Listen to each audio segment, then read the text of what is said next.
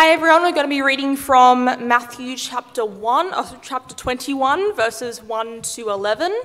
It's on page 801 of the Pew Bibles in front of you. I'll give you a moment to open up.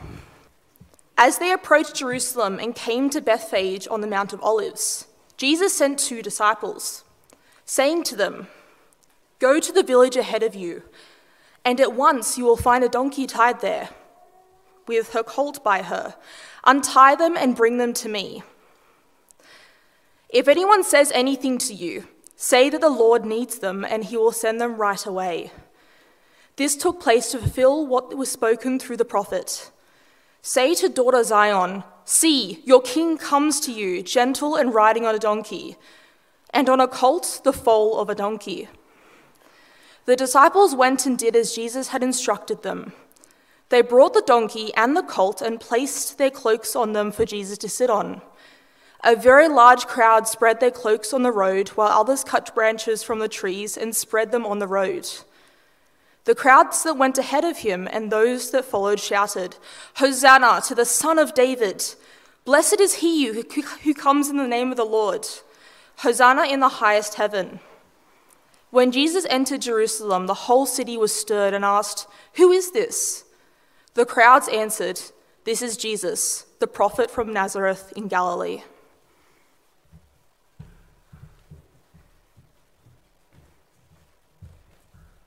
Friends, why don't you welcome Ben up, and I'll ask a couple of questions. I'm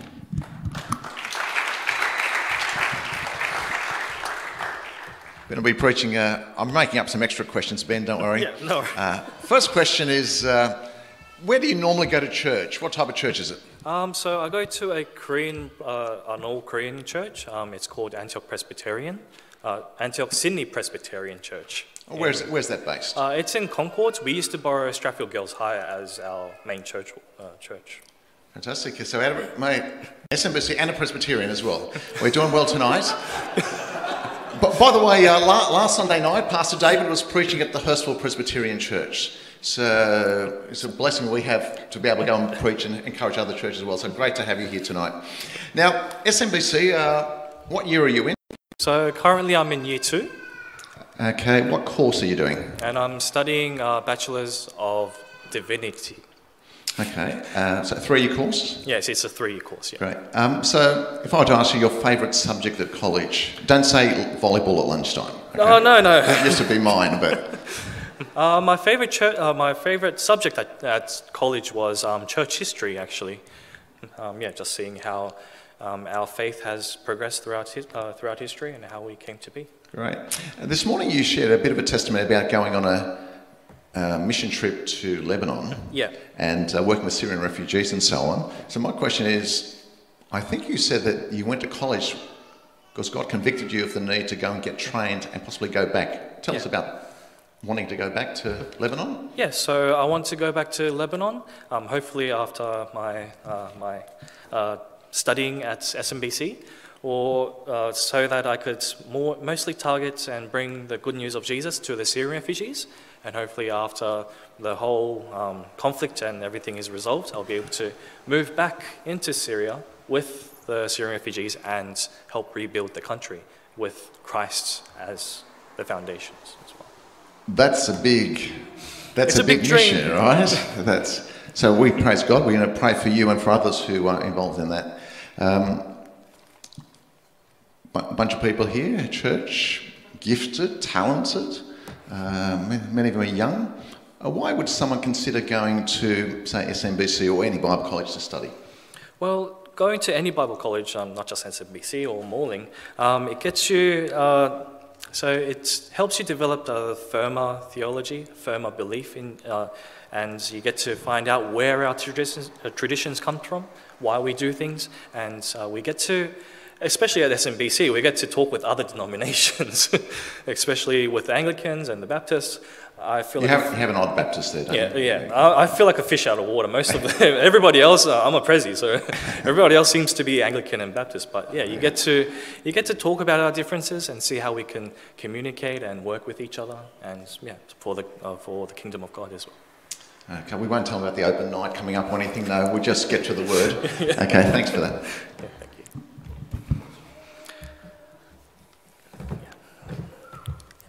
So hey guys, it's an honor to be here, but before we get into our sermon, let's put our hands together and let us pray.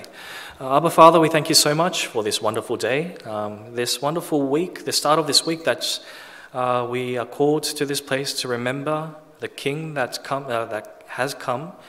came into Jerusalem to die for our sins. Lord, would you just help us as we open up the text today, and open up our hearts and help us to leave our hearts vulnerable before you, and teach us and convict us and guide us through your Holy Spirit. Amen. So guys, as I said, it's a special privilege and an honor for me to be here, for us to be here on this special occasion. And I'm sure you guys all know what today is, right? It's Palm Sunday. And today's reading was from one of those iconic Palm Sunday passages. But before we get into the sermon, I just wanted to ask, have you guys ever been asked an important question? Something that has significant impact or will have significant impact on your lives? It could be, what do you want to study or become later when you're an adult? Do you want to marry this guy or this girl? Or do you want to take this new opportunity for work? For me personally, that important question was asked when I was in Lebanon for my 2-year short-term mission. And it was asked by my directors. They were asking me, do you want an early return back home from your mission here in Lebanon because it's the worldwide lockdown? You couldn't do anything for the past 2 months. You had to shut down all your ministries, and also because your father has stage 3 cancer. I'm asking these questions because, as we can see in verse 10, we find an important question being asked. We see that the whole city is being stirred, and the onlookers are itching to ask, who is this? And I'm sure for some newcomers to Narwee here today, you're wondering the same thing. What's so special about this Jewish guy that died 2,000 years ago, and why should it matter to me? Well, today we find that Jesus is preparing his great procession into Jerusalem. And if we use our monarch, the king in Britain, in England, as a reference, it's not the way that we will expect a king to enter his kingdom, right? Jesus tells these 2 disciples of his to do something in the town after Bethphage that would usually raise a few eyebrows, right? Go and get the donkey and its colt and bring them to me. And if someone asks, what are you doing? Tell them that the Lord needs them. Jesus, hold on a second. You're not telling me to do what I think you're telling me to do, right? What do you mean tell them don't worry when someone asks me what we're doing? Sorry. And why would anyone let us take the donkeys? And why a donkey? Like, seriously, why a donkey? However, these completely reasonable questions weren't asked. I say reasonable because I'm pretty sure if I was in their shoes, I would have been asking the same things. But the 2 disciples didn't ask a single question, but instead they showed simple obedience and did and said as Jesus instructed. And I just want to add, isn't this what simple obedience looks like? Trusting in Jesus' words of his promises to be with us, never leaving us, giving us strength, giving us the words to speak as we go out into the world, giving us full confidence and full assurance in his enabling of us as we live our lives and proclaim the King. And as the disciples obeyed Jesus, they said, don't worry about it. The Lord needs them. We're allowed to do this. Don't worry. To the owner.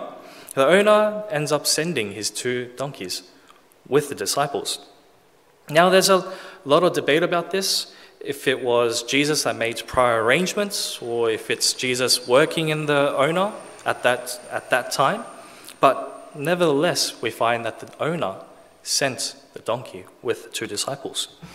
And while riding on these donkeys, and not at the same time, one at a time, we see Jesus entering Jerusalem, and this great crowd going before Jesus, shouting, Hosanna to the Son of David. Blessed is he who comes in the name of the Lord. And they placed their cloaks and waved the palm branches and placed them on the ground that he was traveling on.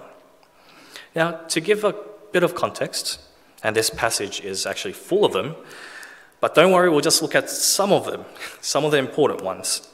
Firstly, the donkey. I'm sure some of you are itching to ask, why a donkey? Why not a horse? Well, it's because the horse and the donkey in those times had two totally different meanings. The horse, on one hand, had the meaning of power, chivalry, pride, and was a symbol of war. The donkey, on the other hand, was a working animal, a farm animal, but it had the symbol of service and suffering, but it also represented humility, peace, and were even used by envoys, ambassadors of two kingdoms to show peace. And that's why Jesus rode on these donkeys. Jesus entered as the humble, gentle, as we find in the passages, and peaceful king, ready to suffer and lay down his life for those that will come to him. Now, a lot of churches around this time today has this tradition of waving the palm branches, and this is where we get our tradition from. The Jews, well, they didn't just look at the palm trees and look at their own cloaks and just said to themselves, we don't have anything else. It should do, just whatever, it should be all right. No, there were specific meanings to the palm branch and the cloaks. The palm branch in those times meant victory, triumph, and was used to honor a king. And the cloaks had a similar meaning too. Them placing the cloaks down signified that you are worthy to be king. We recognize you as king, as our king. The crowds that were with Jesus recognized him as someone special. They were actually hopeful that Jesus is their promised Messiah, the king that would bring them victory, because they saw what Jesus was doing in the previous chapters, right? They saw the healings, the teachings, and the miracles, which led to some of them to think that if this Jesus wasn't at least sent by God, then he couldn't do these things that he's showing us. And so as Jesus entered Jerusalem, the crowds were shouting, "It's finally the day. Finally, Hosanna, blessed is he who comes in the name of the Lord. See, he's even riding a donkey and his colt, just as it was prophesied. He must be the promised king. We will finally be set free. Praise the king sent by God." But their expectations and their wants skewed and distorted the true meaning of the promised Messiah. What they wanted wasn't what Jesus came for. Their version of the Messiah was a distorted one because they were under Roman occupation. They wanted someone to save them from that oppression, from that pain, by being the mighty king that would finally drive the Romans away from their holy land and set them free from this oppression so that they could worship the Lord in freedom. The one that was promised by God. They believed in the promises of God, but they wanted these promises in their own ways, in their own time. But the promises of God, as we all know, go so much further than that. His timing is always perfect and his ways are always good. And Jesus came to be that fulfillment of the prophecies, the promises in verse 4 and 5, as we can see, as the gentle king riding on the donkey and the colt, coming to his people. God kept the promises he made throughout history. God did so through his Son, Jesus Christ, the Word of God, God in flesh, to bear the weight of our sins to the cross, just as the donkey bore the weight of Jesus into Jerusalem. Through Jesus, God shows that he is trustworthy, because all that had been promised has been fulfilled through Jesus. Which might lead us to think and ask ourselves, or the people next to us, or our pastor, what else is said about Jesus in the Bible? And that's something that we should know, right? Because if Jesus is the fulfillment of God's promises, thus showing himself trustworthy, then the other promises, the prophecies that have yet to come true, should affect how we live our lives as Christians. The prophecy in Zechariah we see today talks about the king's entry. And in Isaiah, we will see in the week to come about the suffering Messiah. That is to be scorned and rejected by the ones he came for, put in an unjust trial, treated cruelly, and to die a gruesome death on the cross, being placed there by the very people he came for. He was pierced for our sins. But in Daniel, there's this prophecy. We have a hope, the promise of an eternal king that will have dominion over all the earth. But there's one more we sometimes forget in our daily lives, and it's an important one for us as followers of Jesus, and it should shape how we live in this world. It's found in Numbers and throughout the New Testament, and most prominent in Revelations. There is a promise of the returning king. Jesus will come not as the suffering Messiah, the suffering servant, but as the conquering king. He'll return on the horse. So I want to ask you guys this question. Who is this that you came to celebrate on this Palm Sunday? Who is Jesus to you? Does he give you hope for the future? A joy in your heart that you just can't explain? I'm asking you this because I want you to think and establish for yourselves who Jesus is for you as you get to know more about him through the Bible, through scriptures. Not on TikTok or Instagram, don't go there. Keep to the Bible, okay? Is he the one that I can fully trust in, a firm foundation for me to rely on, no matter how many times I get let down or have curveballs thrown at me? And when we just get the winds knocked out of us. This is an important question to answer because, as I said, it affects the way we follow Christ. Are we fully trusting that God is good, is for us, hears and listens to our prayers? And even if he doesn't, do we trust that he is still good, just and worthy, and of all the praise and all the days of our lives? Or are we like the people of Jesus' time that has a distorted or incomplete image of Jesus? Like in verse 11, just a great man, the prophet from Nazareth of Galilee. Have we fallen into the easiest trap of thinking that he's like a magic genie in a bottle that we go for to a quick fix when we want? Or worse, is he someone you won't hesitate for a moment to abandon when your wants and needs aren't met? Because that's what we'll see later in this week. The very same crowd that's singing, that's shouting all this praise, all this adoration, will soon be shouting, "Away with him. Kill him." We want the sinner, not Jesus. Jesus wasn't what they wanted, but Jesus, the Son of God, the Lamb of God, was what they needed. He is what we need. So hopefully for the newcomers today, and for those that's forming an answer, I hope this wasn't too heavy. And I hope that as you do Easter here with us at Narwee, you would leave your hearts to be vulnerable before God.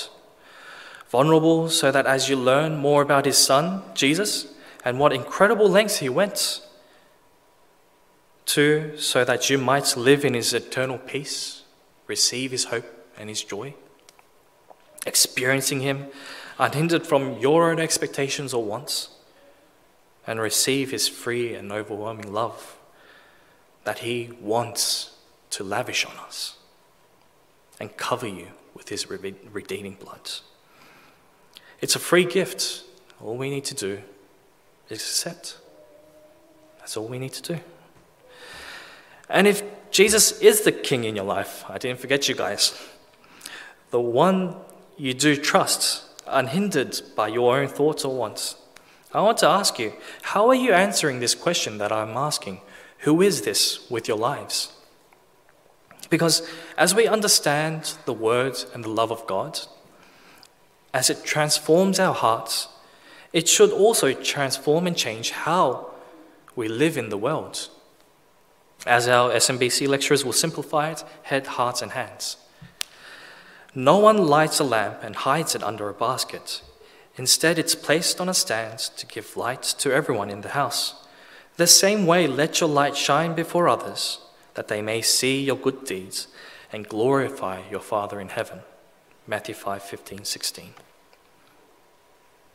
Who Jesus is to you will and should affect how you engage with the world, inside and outside of this church. So, again, who is Jesus to you? Who is this Jesus? Who is he? Is he the one you trust with full confidence, no matter what happens in your lives? Or whatever troubles we may face as his followers? Because if Jesus wasn't our eternal King, the greatest source of our strength and peace and all our hopes, and if Jesus isn't trustworthy, I would have cut my worship of his great name to the place I was called to in Lebanon and said yes to returning. But he is all of that and so much more. He is the King, the conquering King. So, see your King is coming, gentle and humble for you, to bear your sins and to call you his own. Let us pray. Abba Father, Lord, we thank you so much for sending us your Son Jesus, to die for our sins, to redeem us, and to call us your own. Lord, would you guide us with vulnerable and open hearts to your voice and to your message and your words, and draw us closer to you to live our lives unified with your Son. Lord, we thank you and we love you. And in Jesus' name we pray. Amen.